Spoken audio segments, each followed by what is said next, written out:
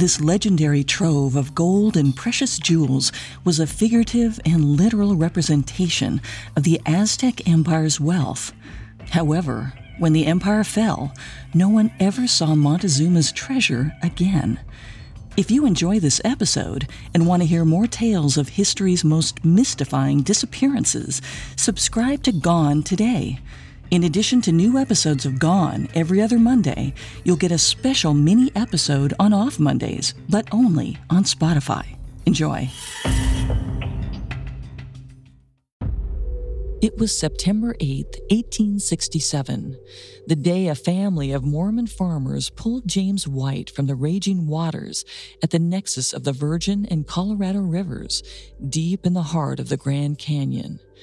He was laid out alongside the wreckage of a makeshift raft. Torn and tattered, White needed to rest for days before he could even bring himself to speak. But once he began his tale, his audience couldn't believe a single word. See, White was a prospector, so his life was consumed with the hunt for gold.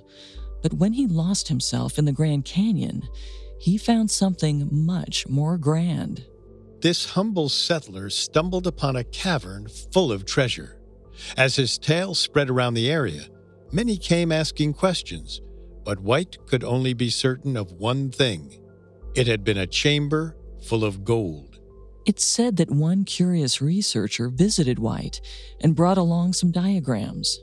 He asked White if any of the artifacts in these illustrations matched the treasures in White's memory. Some of them did. It seemed that White's treasure did have a possible identity and origin: the Aztec Empire.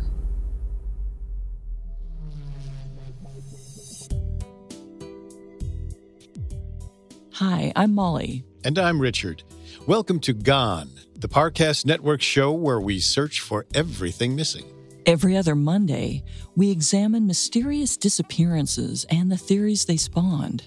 From the Amber Room to Michael Rockefeller, Picasso paintings to the Etruscan language, the Roanoke colony to the lost Russian cosmonauts. If it's gone, we're looking for it. You can find previous episodes, as well as Parcast's other podcasts, on your favorite podcast directory. Some of you have been asking how you can support Gone. If you enjoy the show, the best way to support us is to leave a 5-star review wherever you listen. Today, we will be looking into the mystery of Montezuma's treasure, a cache of wondrous riches that represented the cultural history of the Aztec Empire. It was more than a symbol of wealth. To the Aztecs, it had the value of high art, a literal representation of their empire's vast reach and influence. Yet it was all lost during the empire's fall in the 16th century. There are countless theories about its origins and its present-day location. Most, of course, are completely bunk. But there are two main theories that are worth exploring. The first is that it was scattered during the Spanish occupation of the Aztec capital in between the years of 1519 and 1521, either lost during their numerous battles or taken back to Europe as the spoils of war. This is supported by historical texts to a degree, although the extent of their pillaging remains in question. The second theory lies in opposition to this. While it doesn't discount the fact of Spanish plunder, it holds that the Aztecs would not allow a foreign nation to claim all of their highly treasured cultural artifacts. Instead, Aztec nobility recruited a select group of warriors to spirit the treasure far away to the land that would one day become the United States of America. Today, we'll dive into both theories and hunt for the truth ourselves, because there just might be some truth to both these theories. To get there, however, we have to go back to the beginning, the very beginning of the Aztec Empire itself, in the balmy jungles of what would one day become Mexico. For many centuries, there had been war amongst the Nahua people of central Mexico. The various factions of Nahua people had once been a minority amongst the greater Mesoamerican population when they migrated into the area around 600 BCE. But by the middle of the 15th century, they had risen to dominance. Their own rival factions were separated into three main city-states: Texaco, Tlacopan, and Mexica Tenochtitlan.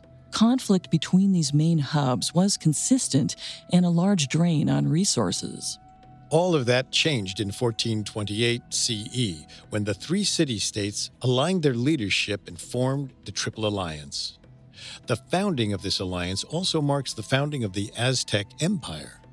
It reigned for over 100 years, covering over 80,000 square miles of southern and central Mexico, and hosted over 40 different spoken languages. However, the alliance was not built to last. Due to tribal egos, leadership was indirect and still huddled in factions. Each of the city-states had its own leader, and each leader hoped to make their people the dominant force within the alliance. By 1486, a clear victor emerged. Ahuitzotl of Mexica Tenochtitlan deemed himself the eldest speaker and set himself above the rules in Texaco and Tlacopan. His strength was partly owed to the city of Tenochtitlan itself, the site of modern-day Mexico City. In this time period, however, the land was mostly water. Lake Texcoco surrounded an island that the Aztecs built into a fortress of plazas and temples. The Mexican people thrived here. Using a specialized method of farming called chinampa, the locals constructed floating gardens so they wouldn't even need other land to farm. As for the defenses, the water also provided a natural shield from invasions. The only way to and from Tenochtitlan were over the 8 causeways that the Aztecs built across Lake Texcoco. Home to over 300,000 Aztecs by 1500, it was bigger than most European cities and laid out in a unique 4-district structure.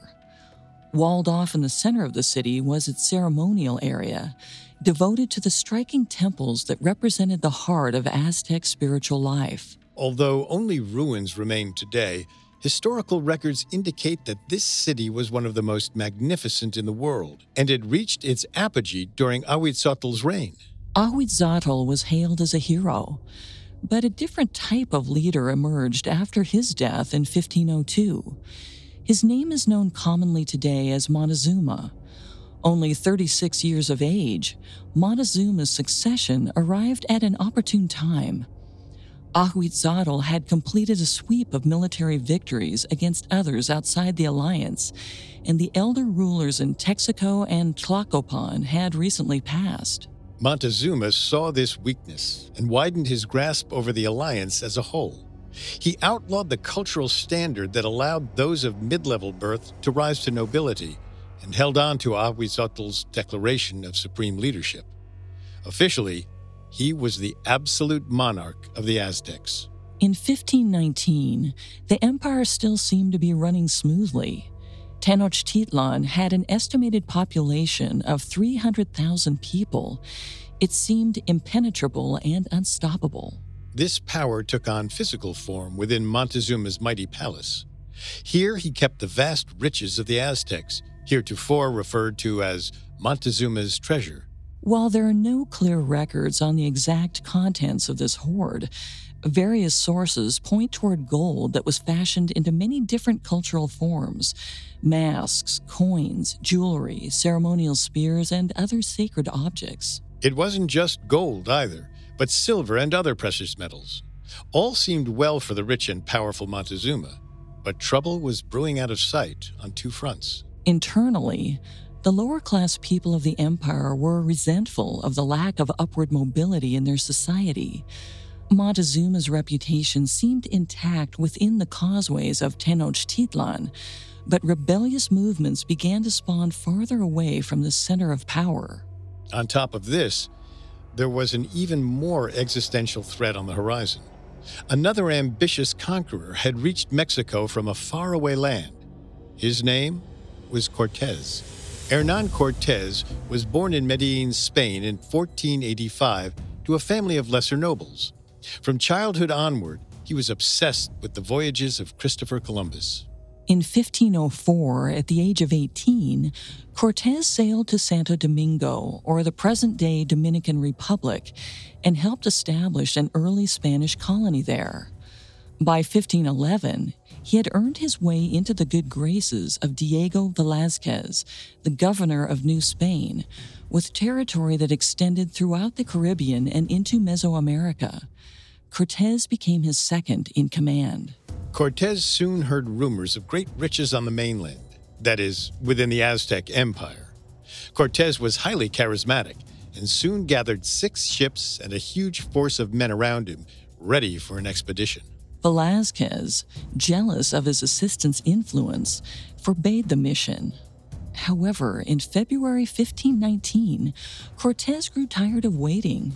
He ignored his superior's orders and, in an act of mutiny, took 11 ships, tons of cannons, and over 500 men to the mainland, claiming to have the royal decree of King Charles. Now he was a conquistador for the crown. As Cortés' army marched deeper into central Mexico, they encountered and overcame many Aztec warriors. Each victory earned Cortés more intel that the largest population and greatest possible accumulation of wealth lay across the causeways of Tenochtitlan. The island city was in his sights. Luckily for Cortés, Montezuma's popularity was at an all-time low due to his controversial laws that limited upward mobility. Many Aztecs joined up with Cortés and led him toward the speaker of the Aztec Empire's stronghold. Cortés and his men reached the outskirts of Tenochtitlan on November 8, 1519.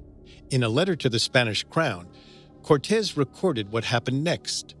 Quote, Montezuma came to greet us, and with him some 200 lords, all barefoot. They came in 2 columns, pressed very close to the walls of the street, which is very wide and beautiful, and so straight that you can see from one end to the other. Montezuma came down the middle of this street, with 2 chiefs, one on his right and the other on his left. End quote. There would be no fighting today.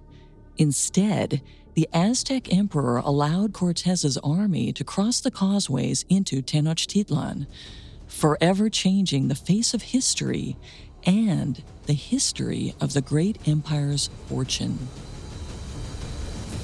We'll find out just how that history played out after this. Now, back to the story. As the sun set on the Aztec Empire on November 8, 1519, Hernán Cortés' army crossed over into Tenochtitlan. It was an entirely peaceful crossing. For many historians, though, the question is, why was it so peaceful? Why did the powerful and controlling Montezuma allow an entire enemy force of 500 soldiers into his precious capital without resistance? Perhaps it's simple. Montezuma saw the Spanish army's superiority and heard tell of their slaughter and victory on the path toward Tenochtitlan.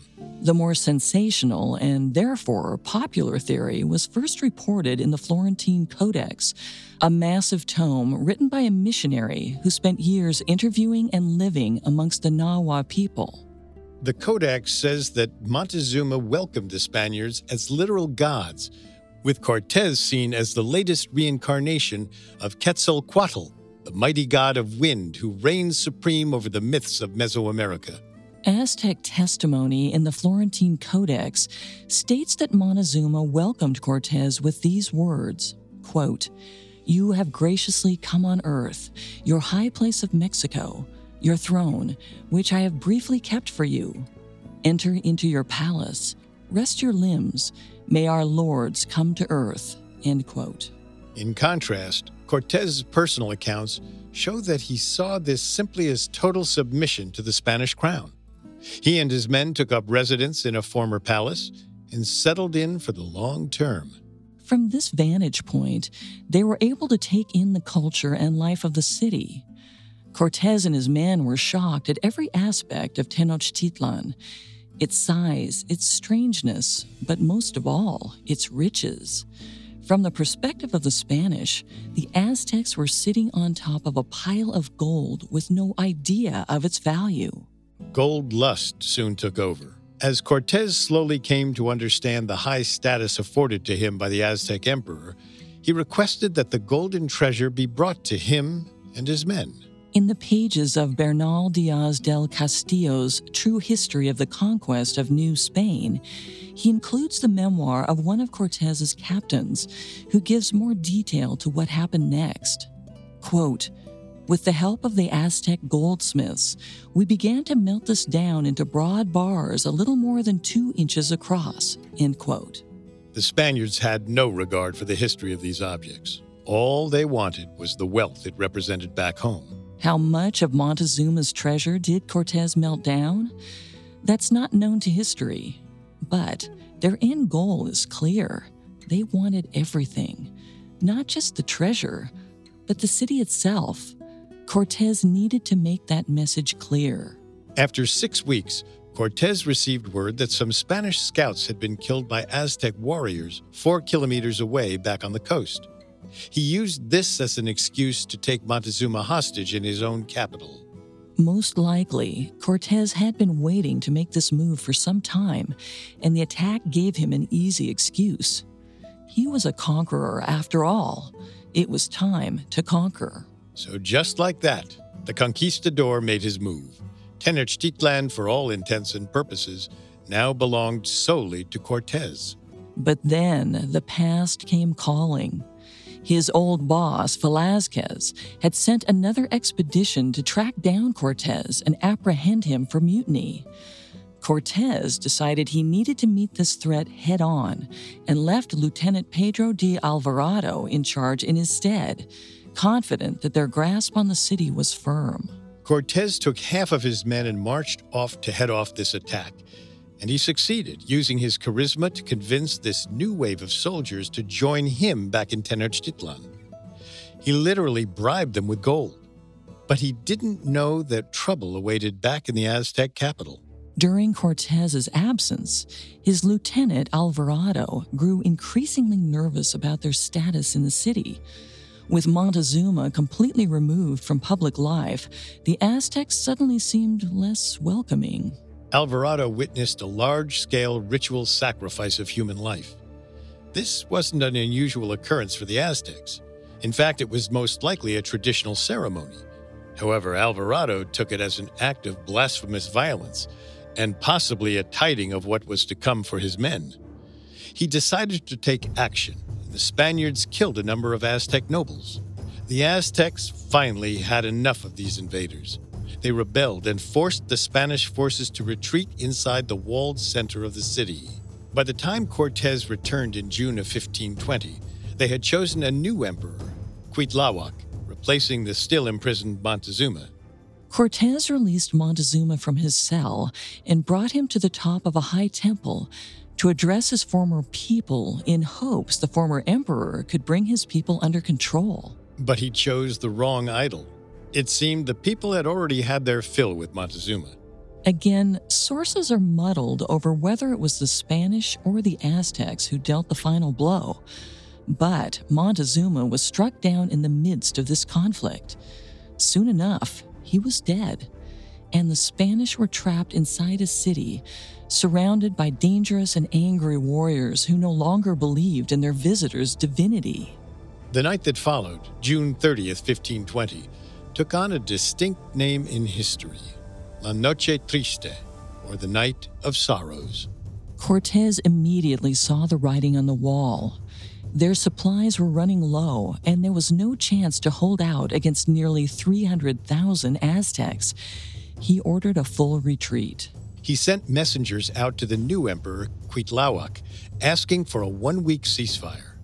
The Spanish would return the stolen treasure and leave the Aztecs in peace. Secretly, however, Cortez mobilized his army to abscond in the middle of the night.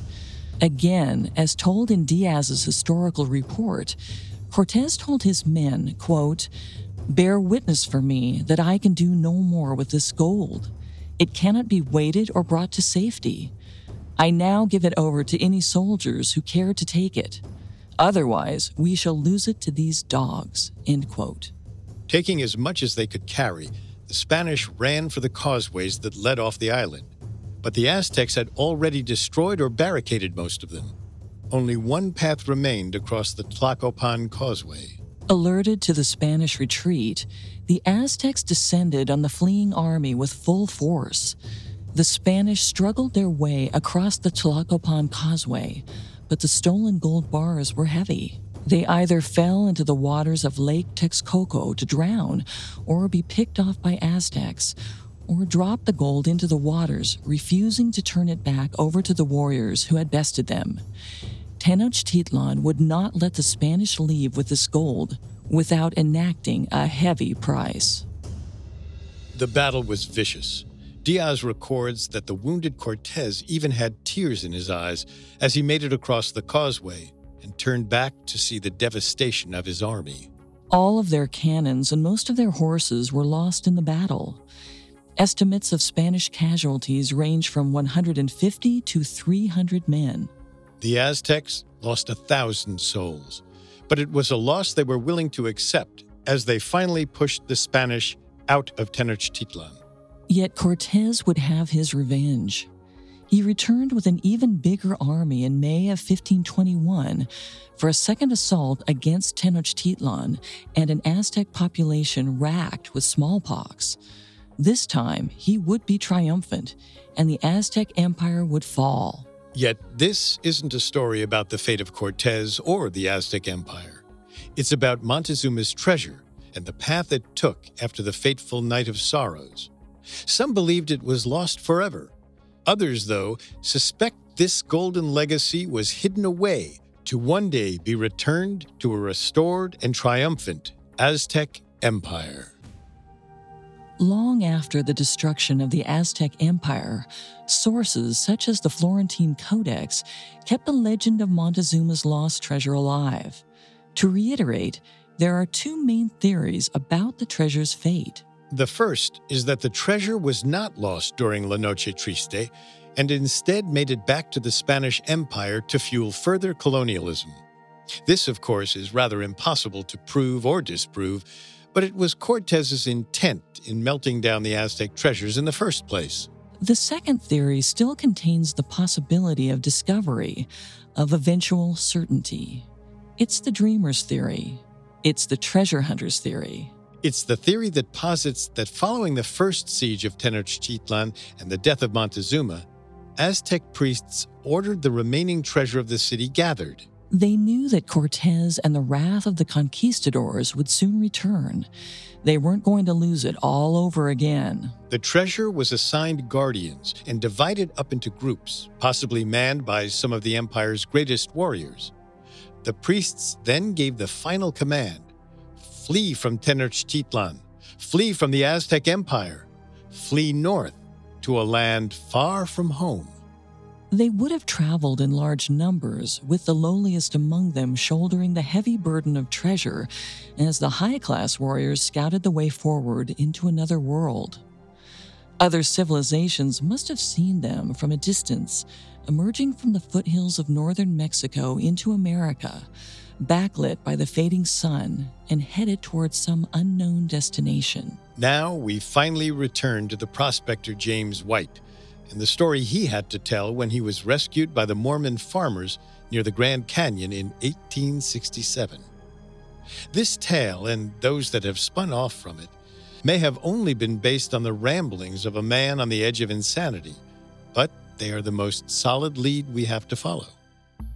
Just weeks before he washed up on the shores of the Colorado River, White had been an average prospector, working his way along the western rim of the canyon, seeking his own personal American fortune, gold. But then, White's troop came under attack from Native American warriors. As his fellow prospectors were cut down and slain all around him, only White and one other man managed to escape. With nowhere else to turn, they constructed an escape craft out of logs and leather harnesses from their dead horses. They shoved out into the water and immediately hit a huge pocket of rapids. The raft disintegrated. White watched as his friend's side of the craft broke off and careened down a steep drop, certain death for his companion. White was alone now, headed down a treacherous river that no white man had ever fully traversed. He almost envied his friend. At least his death came quickly. Once White's ramshackle raft made it through the rapids, the only thing ahead of him was miles of desolate river and the beating sun overhead. 5 days later, White used the last of his energy to pilot the raft to shore, only hoping to catch some forgiving shade beneath a mighty cliff wall.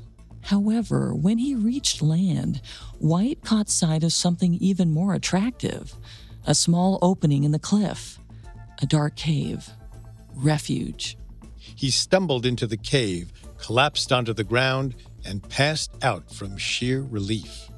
When his eyes opened again, firelight bounced across the cave walls. Moving silhouettes surrounded him. James White wasn't alone anymore. It was a different group of Native Americans than the ones that had attacked him above the canyon. They didn't wield weapons, just torches. Aided by this flickering light, the cave glittered with sparks of a familiar hue for a prospector: gold.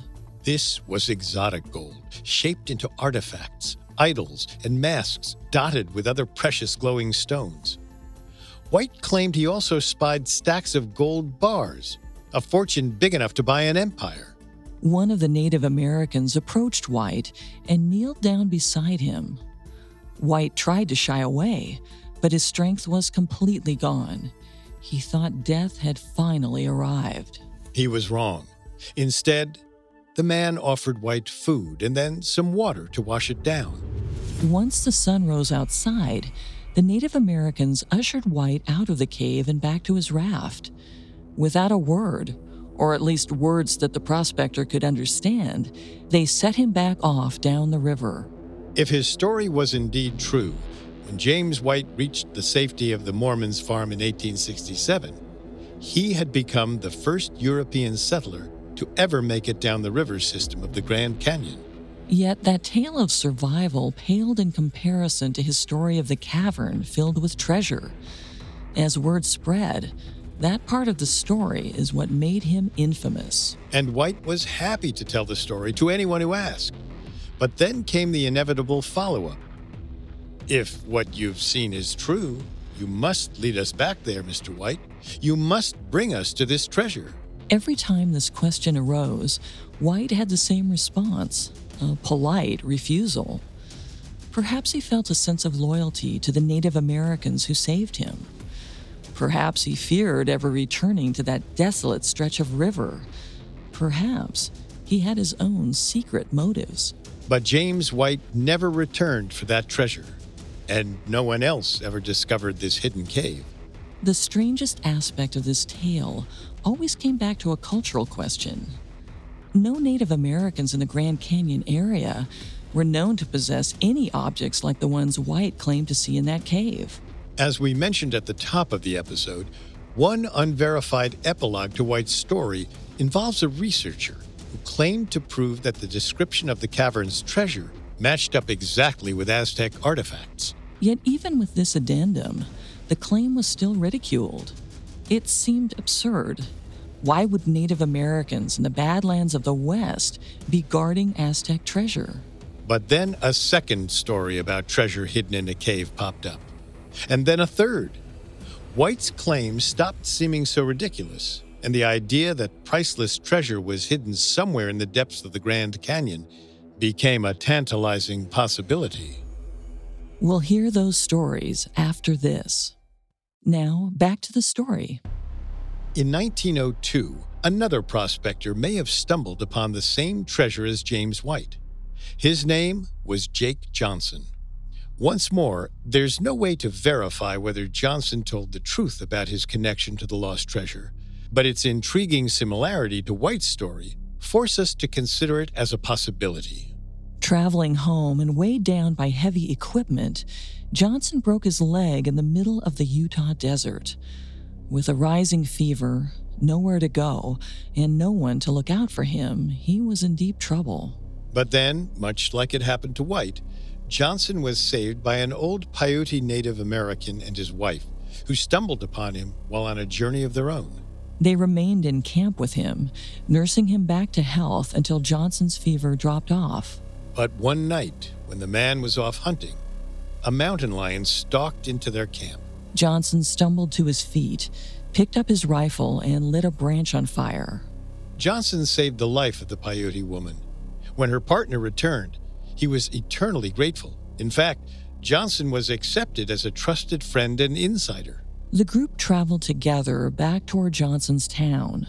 Along the path, the Paiutes would tell Johnson Native American legends each evening.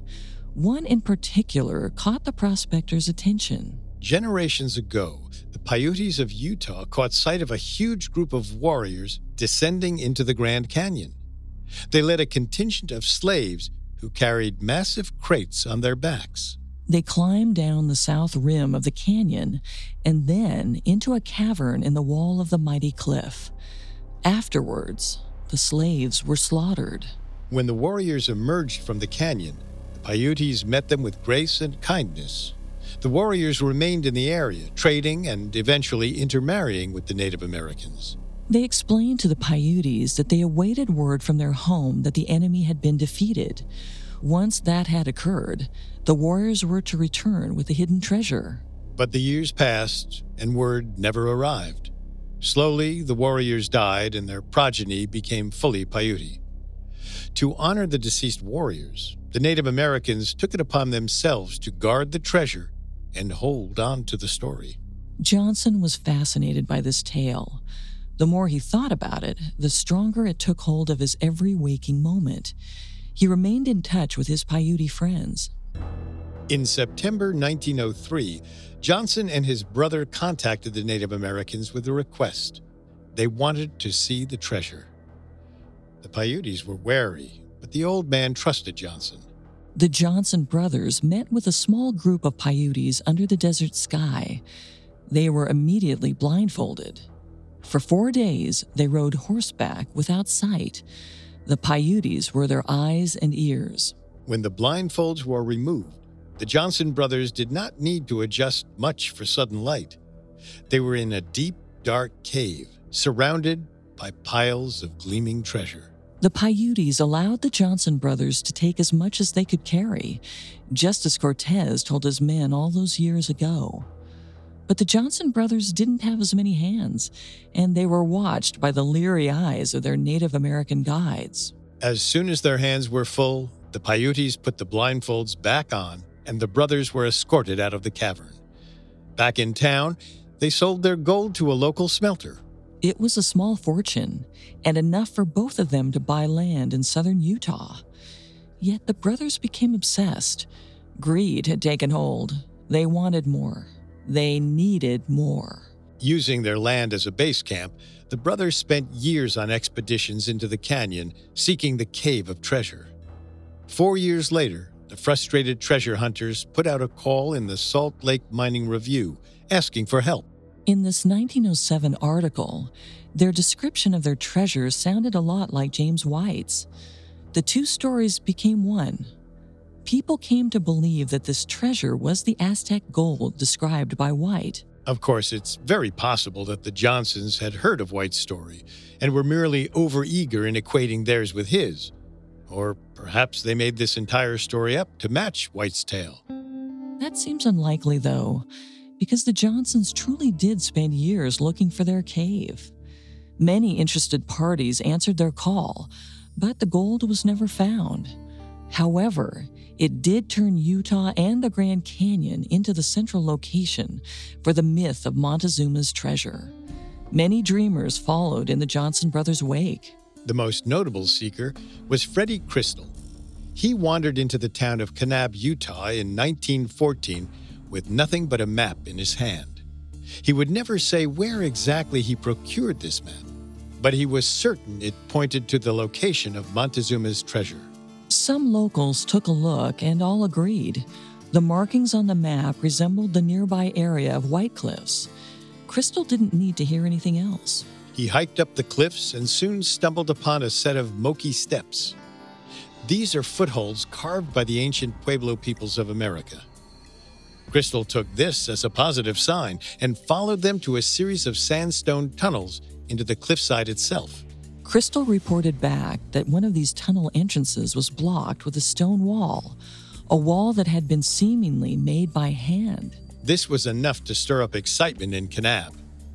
Crystal returned to the cliffs with a team of treasure hunters. If there were handmade stone walls blocking the tunnels, Crystal and his hunters knocked them down, forever hiding the truth from history. They dove into the caverns. Their excitement only ramped up when the tunnels led to even more small chambers, what seemed like the perfect place to hide long-lost treasure. But there were dangers awaiting them too, and they nearly stumbled into a few deep pits hidden around tight corners and placed at dead ends. Were these booby traps for unwanted visitors? Crystal assumed as much. But even as he risked life and limb for treasure, no treasure appeared. The caves were empty. Some records show that Crystal and his crew found a few Native American artifacts, but no Aztec gold. No gold at all. Crystal refused to give up. He spent years in Kanab, canvassing every cavern, cave, and outcropping in the area. In the end, he never admitted defeat. Crystal simply proposed that the cave system had once been the home of Aztec gold, before its guardians moved it yet again, carting it off to parts unknown. Following Crystal's failed hunt, the leads went cold. The believable theories and legends vanished, replaced by pure hogwash, such as one claim that the gold vanished into the lost Guatemalan city where the crystal skulls were also found, a discovery that is known today as an elaborate hoax. There was no truth to any of this. Even treasure hunters began to give up hope. Until 1981. During a routine construction project near the center of Mexico City, workers caught sight of something uncovered beneath the dirt. Gold. According to a New York Times report, a 4-pound gold bar was pulled from the earth.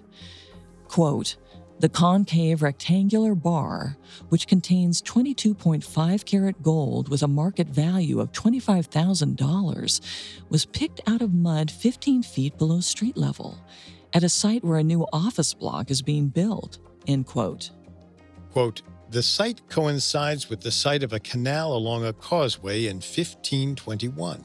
Containing 93.98% of gold, the bar was the result of a rushed foundry job consistent with the melting process that was ordered by Cortez and recorded by historian Diaz del Castillo." End quote. Finally, the world had concrete evidence that the stories about Montezuma's gold was true. Cortez had indeed melted down some of the ancient treasure and lost it during the flight from the city. The bar was put on display in the National Museum of Anthropology as, quoting the Times, "the only remnant of the legendary treasure ever found." But what about the rest of it? Is there more buried treasure beneath the surface of this bustling metropolis, left over from the flight during La Noche Triste? It's likely, but without a precise read on location or amount, it might be too costly to investigate. And yet, is that everything there is to find? What about the myth of the treasure and its far-flung Aztec guardians? Gaston Garcia Cantu, director of Mexico's Anthropology and History Institute, is skeptical that more will be found. To quote him, "There are all sorts of myths about the treasure of Montezuma, but Cortez got all there was. There is no evidence to suggest that there is treasure hidden or lost somewhere. It was used to finance the Spanish wars in the Netherlands and against England and Italy." We stand with Cantu and believe this is what happened. Cortez must have made off with some of the gold he melted down. There are probably some more bars of gold lost beneath Mexico City, trapped in the former lake bed of Lake Texcoco. But Cantu isn't putting much faith in the Aztecs. It's important to remember that their empire was a great one. It was impressive enough to awe the Spanish with its expansive layout and architectural grandeur. Is it truly that unbelievable that they spirited away some of their riches before Cortez returned to end their reign for good? Was not La Noche Triste enough of a travesty for these superstitious people to take as a sign from the gods? Maybe, just maybe, the story that the Paiutes told Jake Johnson has some truth to it. Maybe the gold was hidden in the Grand Canyon at some point. But maybe it didn't stay there forever. those appointed to keep it safe never forgot their duty and kept moving it from place to place, just like Crystal thought. Perhaps a force greater than greed prevailed in this case. For every Cortez, there was a James White, or a noble Paiute warrior. There were those who believed in a higher calling for this treasure. There was a secret order dedicated to protecting it from those who hoped to use it for anything other than the restoration and propagation of the spectacular, ancient Aztec Empire.